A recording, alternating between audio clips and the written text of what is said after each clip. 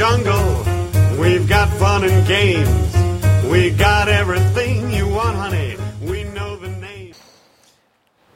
We had area T-shirts to help boost morale, and I did the picture for that. It was... I've seen a couple. I saw the one with the gorilla on it. This one was basically the Swiss Family Robinson treehouse with Jungle Book characters in front of Mowgli, Baloo, and King Louie in front of the treehouse, and then the branches of the tree and the leaves formed into basically the different attractions like shooting gallery or symbols, a Jungle Cruise boat. In those days, we had the areas were set up differently. So, Adventureland, New Orleans Square were one unit managed together. So we would work Pirates, Jungle Cruise, Tiki Room, Treehouse. And that's changed with the wind. I mean, sure. Every 4 or 5 years, I think they've reorganized just to keep themselves busy in management. Right, and the office and everything was handled, like our paychecks were in the administration building, that building where the Primeval World, behind Main Street. Yeah, by the harbor entrance. Right, so, exactly. Harbor House. Right, that was it. So, in some ways, it was kind of fun because the supervisors were always far away from you couldn't get to that the easily, other side but of the park, right. So I want to just kind of, I guess I haven't put it in the context for people. You were there from the 60. From 1968 is when I started in the park. When did you end up 1969, 1985. Okay, so which should have been after the big strike. Right. So you had or 6 months later. Yeah, that would be 8. My math is terrible. 16, 17 years at the park. You're right. I was 17 years, a little more than 17 years at Disneyland in the park. Yeah. I wanted to put that in context because so far we've dipped our toe barely into the 70s. I mean, you've got that huge span of time.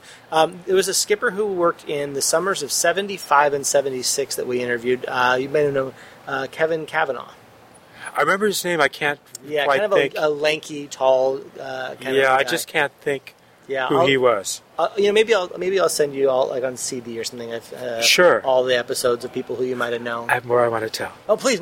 I'm just continuing to... That's all right. You were looking... I wanted to fill while you were looking for your next thing you wanted to... Thank you. My very first memory in life, from when I was an infant, I was in a bassinet, like a little baby bed, in the back seat of the car at a drive-in movie. My parents took me to see the cartoon Alice in Wonderland, the Disney movie. And I remember my mother particularly trying to get me interested in the White Rabbit because I was just an infant. This would have been 1951. Yep.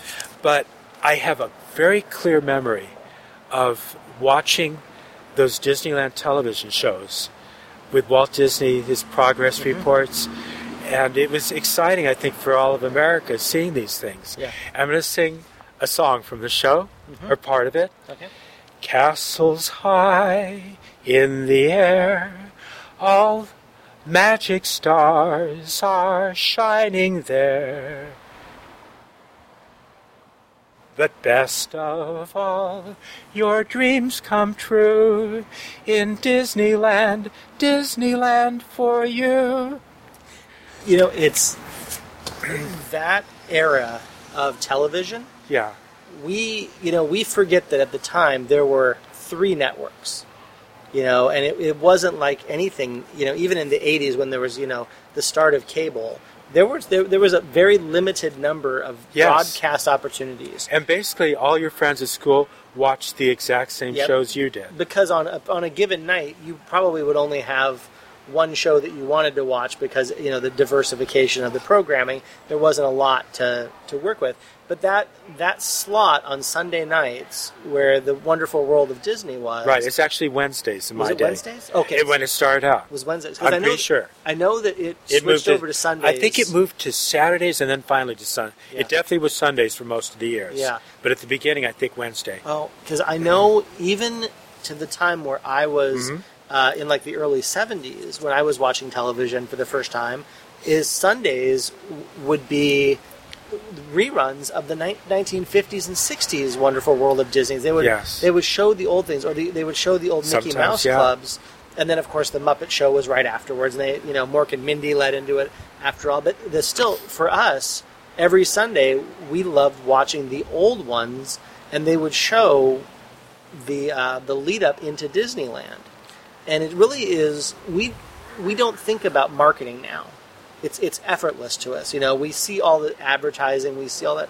At the time, what Walt was doing was the first viral marketing campaign of the scale of it is, and everything. I know it was very effective. I think the whole country was anticipating the opening of Disneyland. Absolutely. It's hard to understand nowadays how novel it was to go to a place where everything was peaceful with cohesive architecture, costumed employees, and more than polite, the employees were actually friendly. I think that was something very, very different from what people experienced before. Yeah. They were either used to disgruntled, bored employees, most likely, or very polite, but not true friendly employees. That was. Do you think that was an interesting contrast with the things that were happening with the civil rights movement in the 60s? Do you think that the Disney...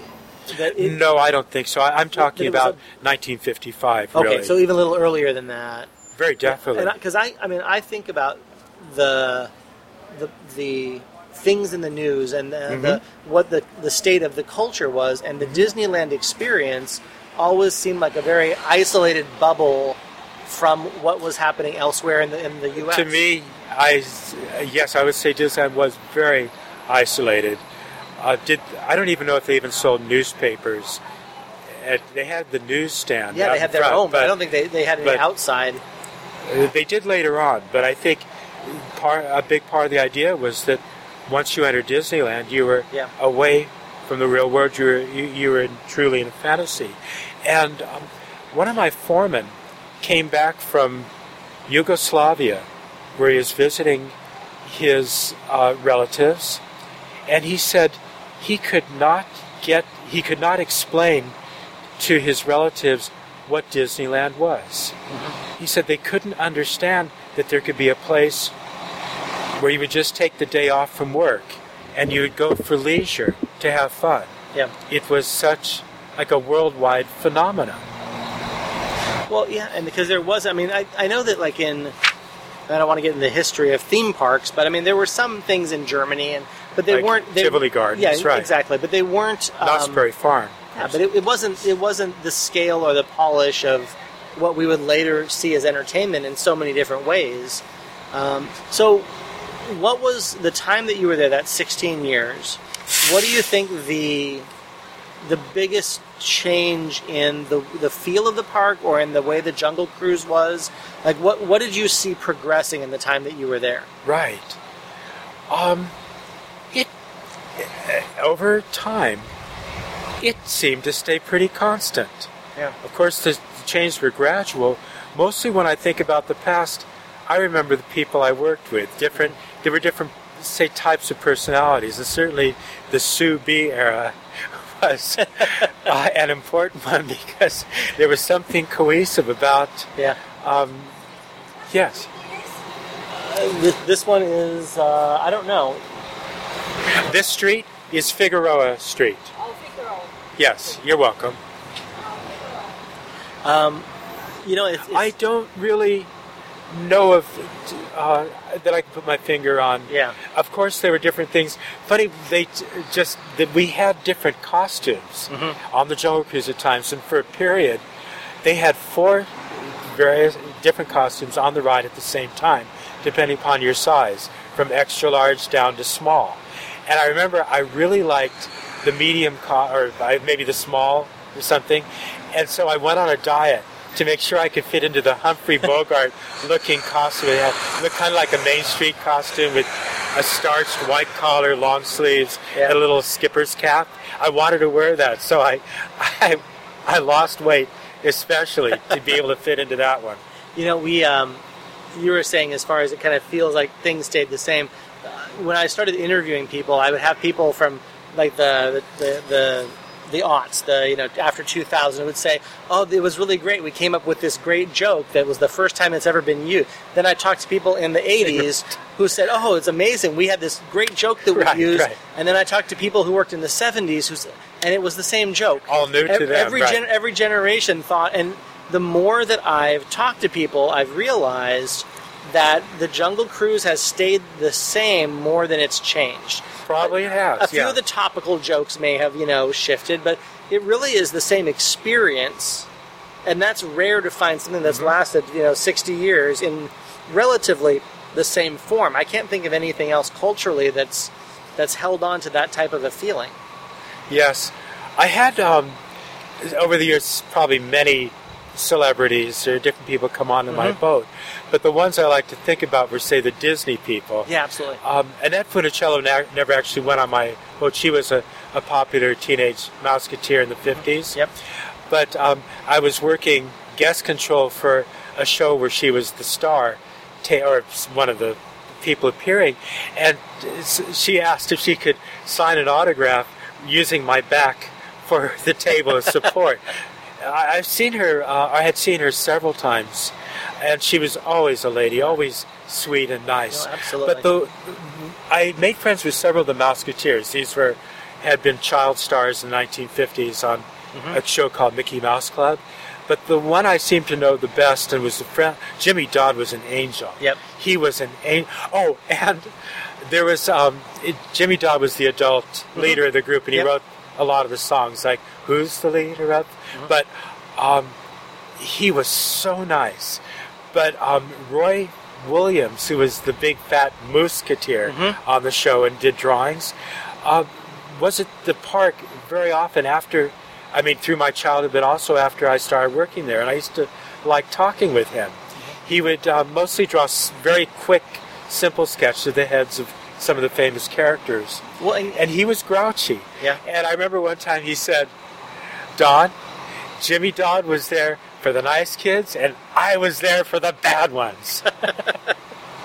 Well, you talk about Annette being in the park, and it's so funny that the nature of celebrity has changed so much. Yeah. That, Kevin was telling me that he would go listen to Count Basie playing jazz over at the Carnation, and you'd have these amazingly talented, nationally known celebrities who would come, and there would never be any issue of... And you could be 2 feet away from them and just go up and talk to them. Oh, absolutely. My parents did all the time. My father was a big...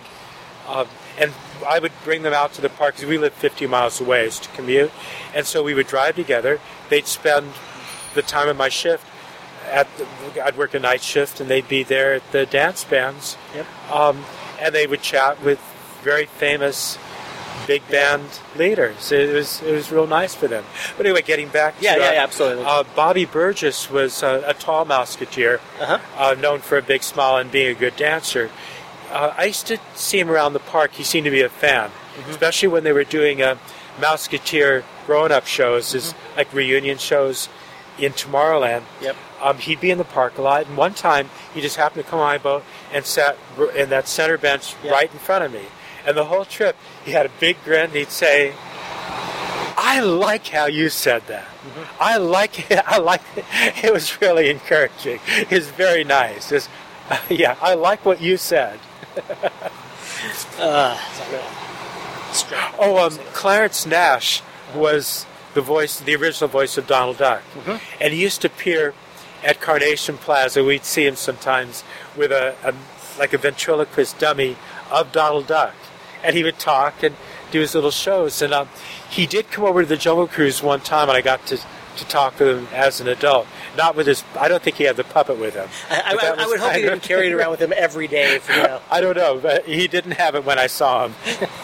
John Lasseter. Do you know who that would be? I know John. We've been trying for 3 years to touch bases with John to get him to talk. He worked on Jungle the same time I did, but I don't really have that clear a memory of it. Yeah. I knew him before when he was a sweeper, and he was kind of a skinny kid, and I used to like to talk to him about his experiences at Cal Arts. He was studying animation, the character animation program there. And he would... I hope that noise is going to be... No, actually, The windsock is keeping it very clean. Okay. So I remember he told me I was jealous because he got to watch actual pencil tests from movies like Pinocchio, the rough pencil versions, and in those days that was a real privilege. I never, up until bonus features on the DVDs. No one got to see the behind the scenes stuff. But he told me that his favorite bit of animation was where Geppetto in Pinocchio is working the puppet as a marionette. And he said he liked the way the wooden puppet, not being alive, would fling around like it was actually made out of wood. And later it struck me as kind of interesting because his big success was with Toy Story, Woody. And he likes toys. So his son worked on the Jungle Cruise a couple of years ago. I see. Bennett worked on for I think a summer or two, and just the nicest kid in the world, and just amazing. Yeah, at some point I'm going to get John to chat about his Jungle Cruise time. He's a little busy right now. He has a few things on his plate. So, tell me about. I'm sure you had some interactions with Wally Bogue. Oh, sure, but I don't think I ever spoke to him. No. But I used to see him all the time. Was it just amazing to watch him at the Golden Horseshoe? Because he's such a talented. I saw him over and over again, of course, spitting out the teeth and all that. I think I got more involved with the Golden Horseshoe when they would have those little, they were small, scaled-down shows. I'm trying to think what they called it. Because I made good friends. It was a younger cast, and they were very, very funny with dancing and singing. I can't think of the name of it, but that would have been probably around the 25th birthday, around 1980. I love the Golden Horseshoe, but I think I like these little shows even better. Yeah, they had more personality, maybe, and they were kind of written for the time, and not quite as stale as the jokes I had heard thousands of times in the Golden Horseshoe. Yeah. Betty Taylor, Donald Novus was the first one, then Fulton Burley. Yep, absolutely. Right, and they had their break area up by the Adventureland office, so we would see them frequently. But I don't remember ever talking to them. They were stars, you know. Sure. The of course, in that 60s time period, you had the Tiki Room is there, and then the Tahitian Terrace. That's right. Right next to the jungle was. I guess I have in my head that when the Hawaiiana, period started, it became such a cultural phenomenon, the love of Hawaii, and because it was tikis. Yeah, was it a bit of a shock for you? I mean, seeing that it was a very. Someone told me it's a lot of skin for a Disney show. I mean, it was a little, more, oh, right, I see. A little more risque and it was adventurous, and they had people of color. I mean, it was just it was a very big departure for what people had seen at the park before. Yes, it must have been. Yeah. It must have been. Of course, when we had to go back to boat storage, and it could be a little embarrassing. Beautiful girls, like I had to squeeze by. They'd be waiting in the aisle for their entrance to go on in behind the waterfall, but I had to get through to throw the switch or to bring a boat on. Yeah, absolutely. Excuse me, ma'am. Excuse me. That's one of the fun things is that you get to interact with everyone in a very away on stage, and then you go backstage and Cinderella is sitting there, having a coffee break, and you sit some there. Some things were a shock. Yeah, there was a little bit. I don't want to go into it. No. Some things were. We keep the magic, Right. But yeah, it was very different on stage and off for that level of interaction. So, so now when you were at Jung, you said you were a trainer. I was, especially maybe in my earlier years. Yeah, it's hard. So much time has gone by. I've kind of forgotten what I did. I think because once I started moving on to other, I was occasionally a foreman.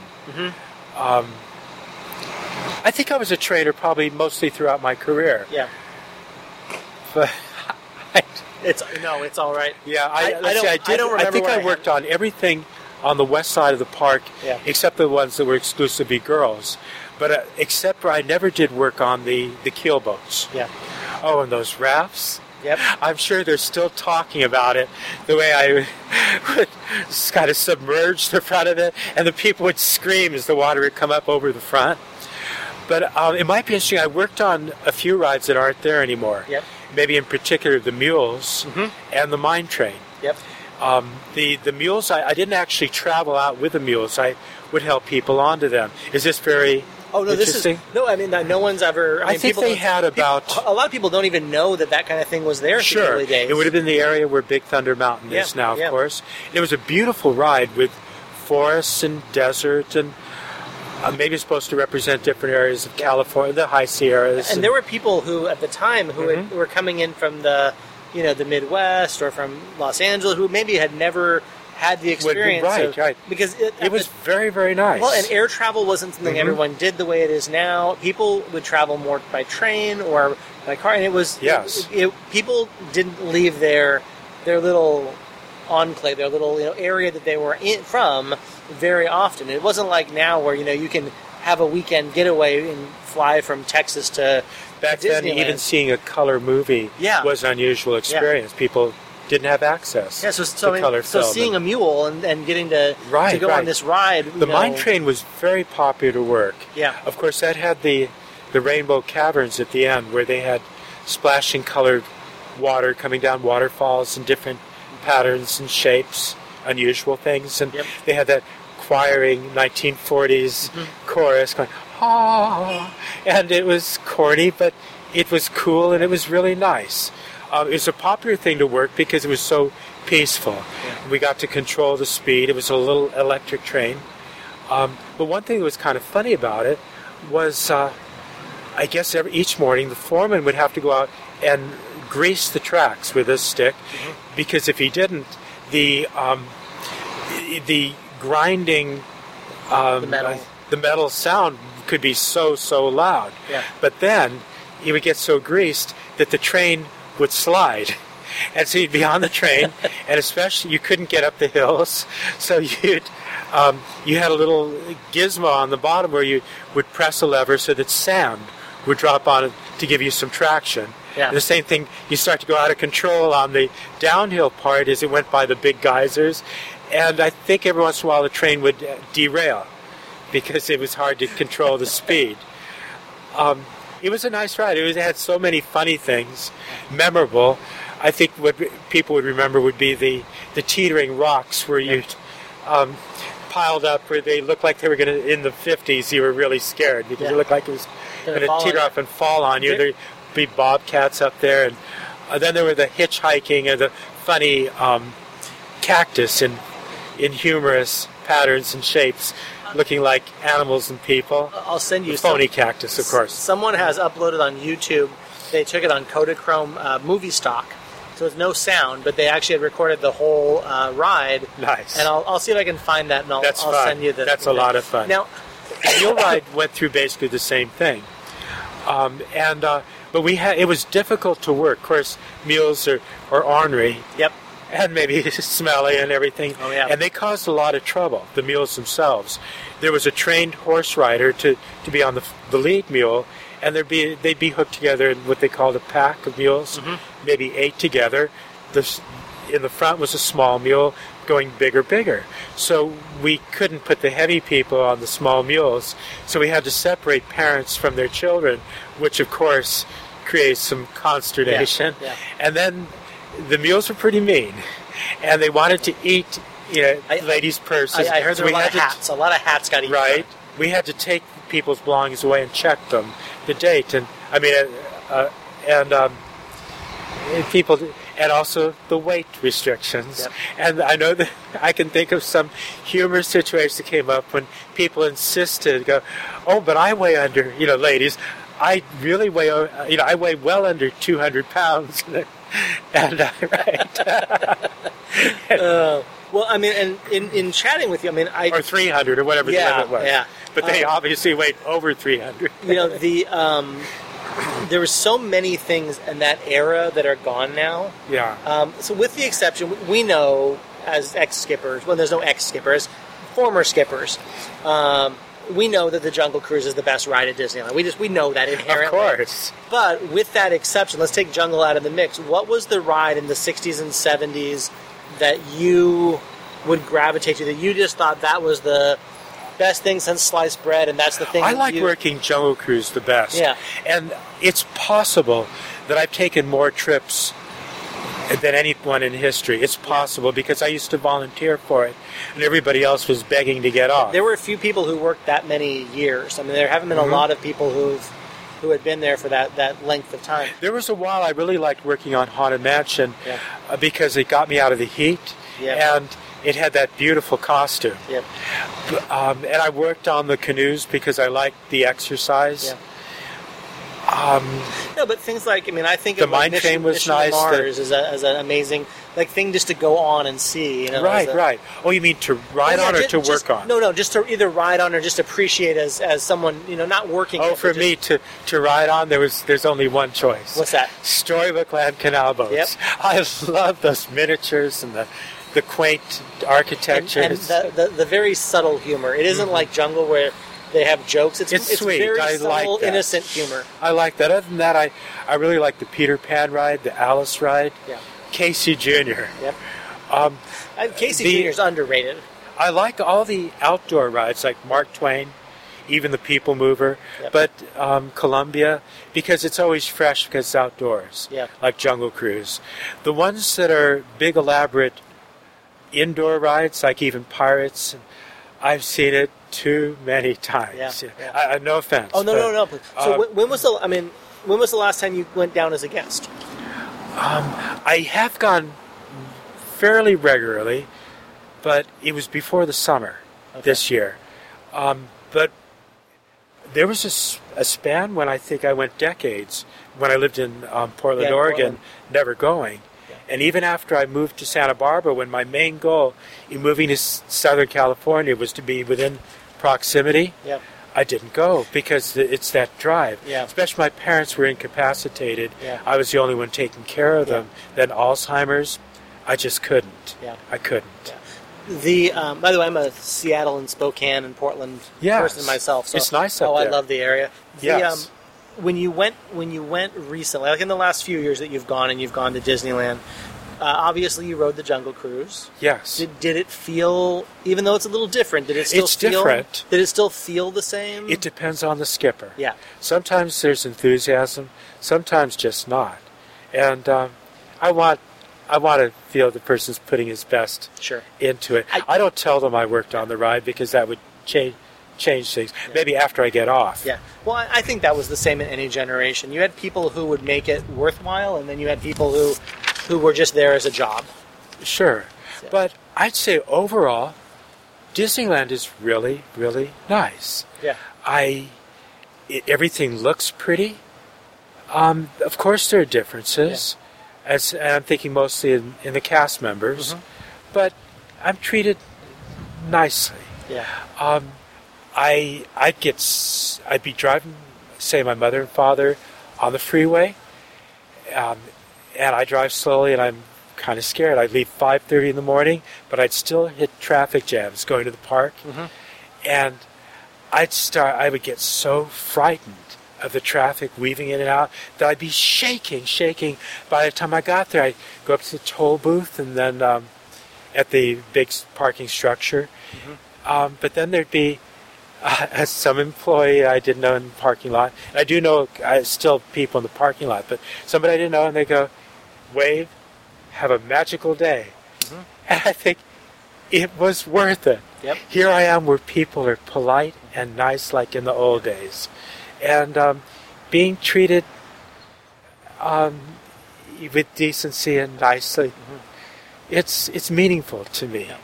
Well, and it's an isolated jewel of that. I think that it's a concentrated example of the best of humanity at times. And things change with every generation, and the culture changes. But I still think that it's a beautiful. It's almost like a wildlife preserve for manners and morals. It's where they can roam free amongst themselves and be in their natural habitat. Yes. So, to take a metaphor and extend it way past what it should have been. Well, is there something from the times that you've been there recently that you just look at and go, they did it right?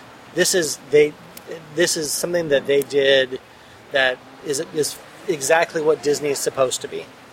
I see. Because it seems like you have a nice opinion about what, your view of what the park was. So I'm curious as to, like, when you go and you say this Little Mermaid ride would have been a great dark ride back in the day, whatever it is. Right. Like, is there something that just encapsulates I'm kind of Disney's... funny. I look at the Disneyland of the 50s, the 1950s, as being the real Disneyland. Yep.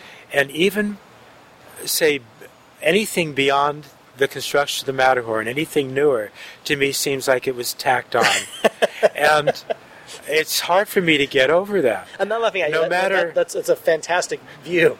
No matter how beautiful or elaborate it is. It's just not what it was. And getting older, the noise level, now I don't mean to gripe, but the noise level and the crowds, because now with, say, the different attendance patterns from, say, the annual pass holders, and say the different type of crowd, whereas it used to be basically tourists of families coming.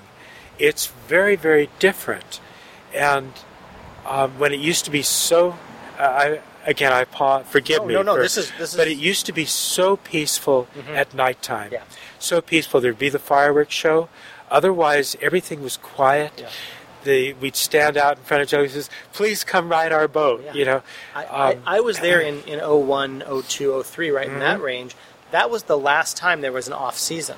Yes. After 2005 and the 50th anniversary, after that there hasn't been an off season in that whole time. Where back in those days we would sit and the park would close at 8 or 10, and we would. Back in my day, it was usually 6 or 7. Yeah, and we would for the private parties. We could have 10 to 15 minutes without a boat going out because there were no guests. Yes. And Jungle Cruise was not what is, but now I'll be honest, I don't go as often because I don't like to fight the crowds. Sure. When I go, it's usually a weekday.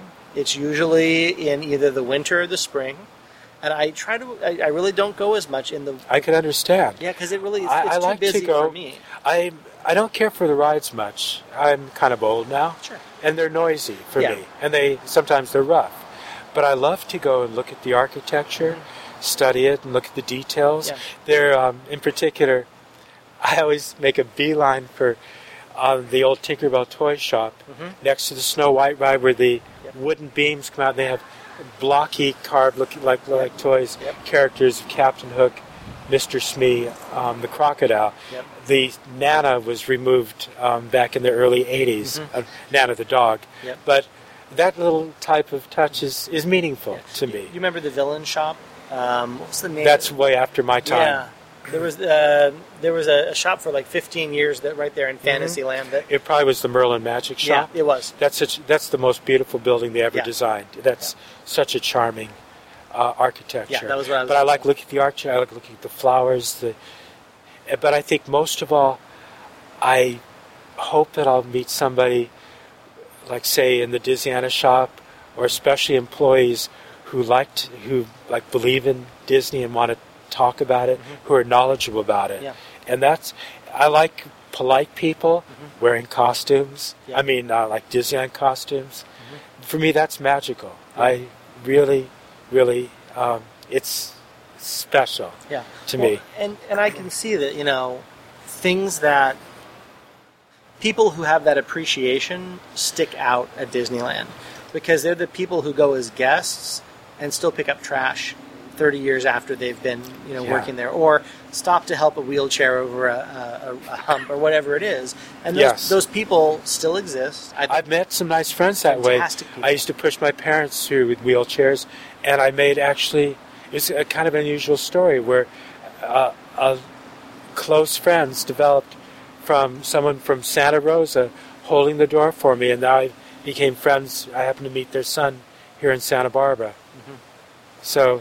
yeah, it's very. You see people at their best, don't you? Absolutely, and it's one of the reasons I love doing what I do with the podcast. Is not only do I get to hear some amazing stories and your memories of it, but now they're preserved and encapsulated for the rest of time for people to go and listen to and say, this is what it was like in 1968, or this is, how this person's experience of it was. And it really is a joyous thing for me to have those moments put down. After we finish recording, I'll get you some. There's some other stuff I'll share, but please, is it whatever else that you? We're kind of maybe 10 or 15 minutes at most left to. Yes. Yeah. Now I've got so many things on the list. No, please. It would take me an hour just to sort through it. Yeah. But I probably have hit on the most meaningful parts. Possibly if we stop and I look through, and maybe I'll see something really delightful to tell, but I don't know. It's fine. I can pause it if you want it. Maybe to pause it for a moment. Yeah. And different from what other people would say. Well, you can turn on again if you like. Yeah, back from our commercial interruption. Okay. There's no commercials. But fine. I mentioned before that we wouldn't buy ride tickets specifically, but I'm pretty sure that you could get tickets or coupon books, probably with the admission. I'm sure with the admission free. Mm-hmm. By saving S&H green stamps. That was something from the 50s, I guess the 60s, too, and that's how we would save up coupons to go on that. We got Vacationland magazine, and for weeks ahead we'd plan out how we would allocate those coupons for the different rides we were going to go on. But, of course, we used to tear tickets, as Jungle Cruise and around the park, and there'd be the man who was taking tickets would spiel kind of a barker to lure people into the ride, but there are all those jokes about who lost the roll of $20 bills or $100 bills. But the one that I liked was that's E, as in Euripides, because Euripides E's right out of your coupon book and hand them to your friendly ticket taker. Don Chapman was telling me a story that there were some lockers that were backstage in the boat storage area, and for people to keep their things during the day while they were working. And apparently he went back there one day, and there was a guy with a duffel bag, and out of the top of the bag he saw a couple of tickets.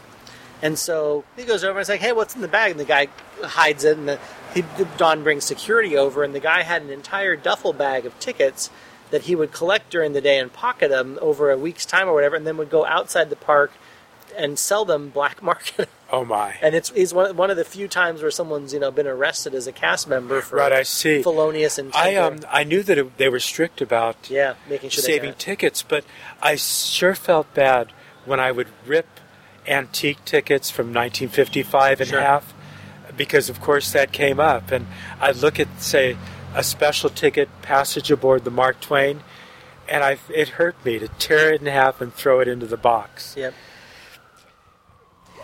There was an expression you've probably heard.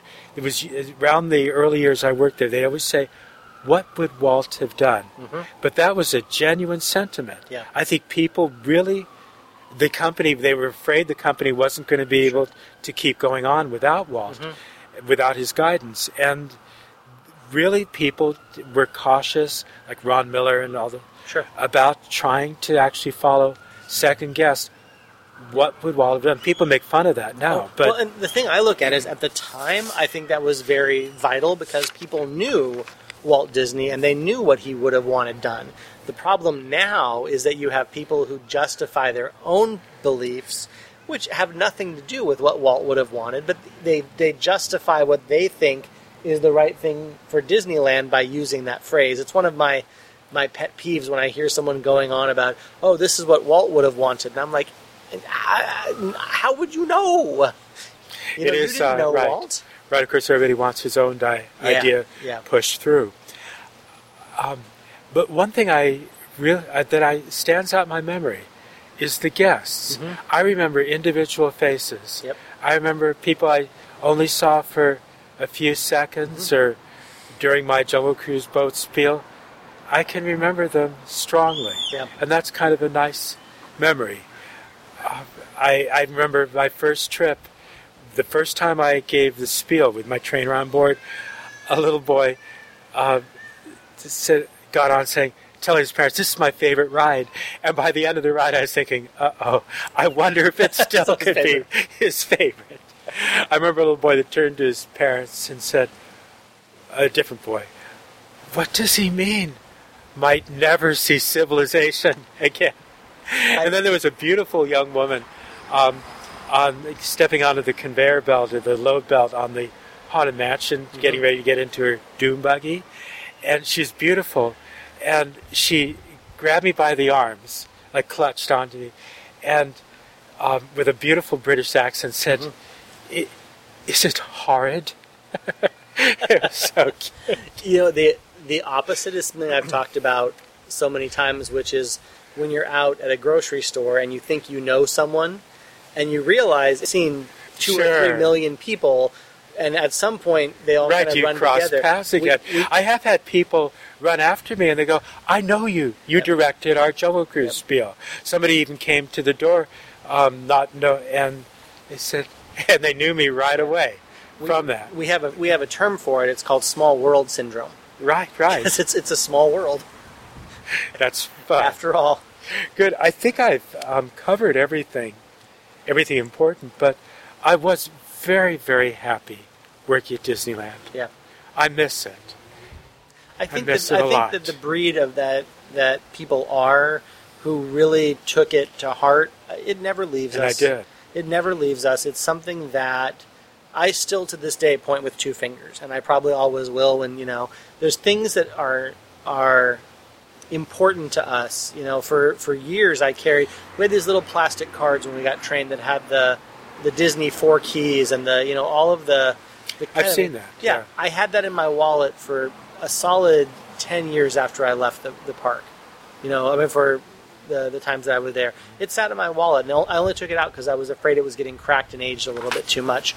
But, it becomes a part of who you are, and especially with, 16 years of your life, how can it not be formative and important and magical and wonderful for someone who every day would obviously come in and have it be,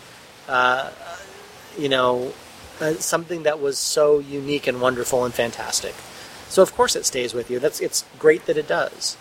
And that's why I do this, because those are the moments that make a difference to me, is getting to say, I sat down with Don Bobs and, spent an hour and a half listening to his amazing stories about when he worked at Disneyland. Thank you. And thank you for all the work you do on this. Yeah. Thank you. Well, there's only so many of us who ever did this job. And there's only so many stories, and it would be a shame if we didn't get to hear them at some point. And I'm not saying that from my ego, or that I think that I'm, I don't look at myself as anything but a facilitator to some amazing stories. And I'm lucky to get to hear them. This is absolutely what I, was looking forward to getting a chance to meet you after some of the things I've heard. So absolutely a pleasure. Thank you, Kyle. Anything else? Any other last little stories? I believe that's everything. No, I'm sure I'll think of them tonight. Always afterwards. I'll wake up in the middle of the night with all my really good stories. That's always how it was with jokes for me. When I had an idea for a joke, it was always at 2 a.m, and I'd roll over, and I would forget it by the next morning. So anyway, it's an absolute pleasure, Don. I appreciate you taking the time. Santa Barbara is beautiful, and I'm sure that people will reach out to me who remember you, and I'll be happy to pass them along to you. So, I thank you.